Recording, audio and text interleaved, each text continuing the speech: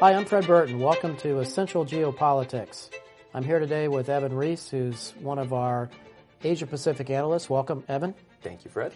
Evan, we hear so much about U.S.-China trade issues, but you've been focusing a lot about South Korea and Japan. So help me understand why and what's important from that. Yeah, so, there's a lot happening on the trade scene on the world stage. The U.S. is staging all these trade wars, but you have these two U.S. allies that at this point are sort of at each other's throats. Japan and South Korea.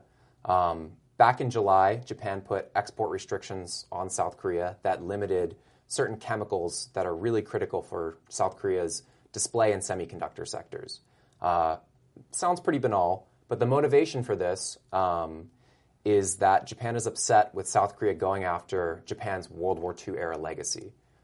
South Korean courts have been awarding damages to victims of forced labor by Japanese companies, and South Korea has been pushing for apologies and reparations from Japan that Japan absolutely insists that it has already done. So Japan made this unprecedented move of putting trade restrictions on South Korea, moving things from that nationalist to that economic realm, sort of in the way that President Trump has done. And that's kicked off tensions over the last few months that have, to some extent, damaged South Korea's economy and certainly damaged their bilateral trade, putting the U.S. alliance structure sort of in a little bit of questionable territory. Yeah, that's my question on this. You have two very good U.S. allies here that appear to be fighting over this issue. So how is the U.S. reacting to this issue? So the U.S. has been trying to manage the situation and control the damage, basically. Of course, both countries are sort of the keystone of the U.S. alliance strategy in the Pacific. Both are key in efforts to try to counterbalance China's rise. And also, with North Korea potentially heating up again in 2020, the U.S. is very interested in making sure these two countries are cooperating directly with one another and not just with the United States. So this has already had impacts or nearly had impacts with South Korea planning to exit an intelligence sharing pact with Japan. Oh, really? Yes. So at the last minute, South Korea made the decision to remain in that, but it's still kind of in question. And if South Korea and Japan start to drift further away from one another, that puts friction and difficulty in the U.S. alliance structure, and it means the U.S. needs to continue to act as a mediator and a sort of a center point for the two of them. And it's a long-term trouble for the United States. Evan, with South Korea and Japan at each other's throats on this issue, who wins? What nation-state wins with this?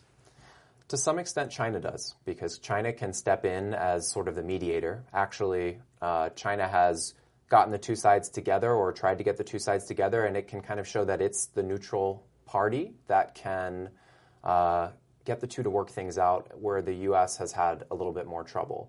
Also, in terms of economic relationships, China has become a significantly more important economic trade partner for both countries over the past decades. And this is another opportunity for China to make those connections. As Japan and South Korea begin to think of one another as a less reliable trade partner, they begin to realize that they need to diversify even further away from one another.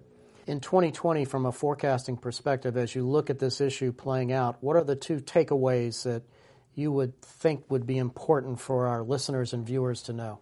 So one of the key things to watch for is whether Japan and South Korea can compromise, whether they can reach some sort of middle ground that sees South Korea lay aside some of its hardline push towards Japan and Japan climb back on its export restrictions. That's the key thing that we're watching for right now, and that's going to depend on meetings in the next few weeks between the two sides.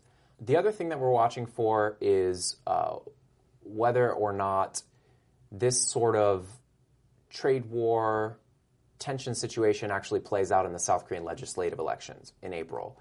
President Moon Jae-in is sort of entering, the second half of his term, twilight years, potential lame duck status, and his coalition in parliament is now in question.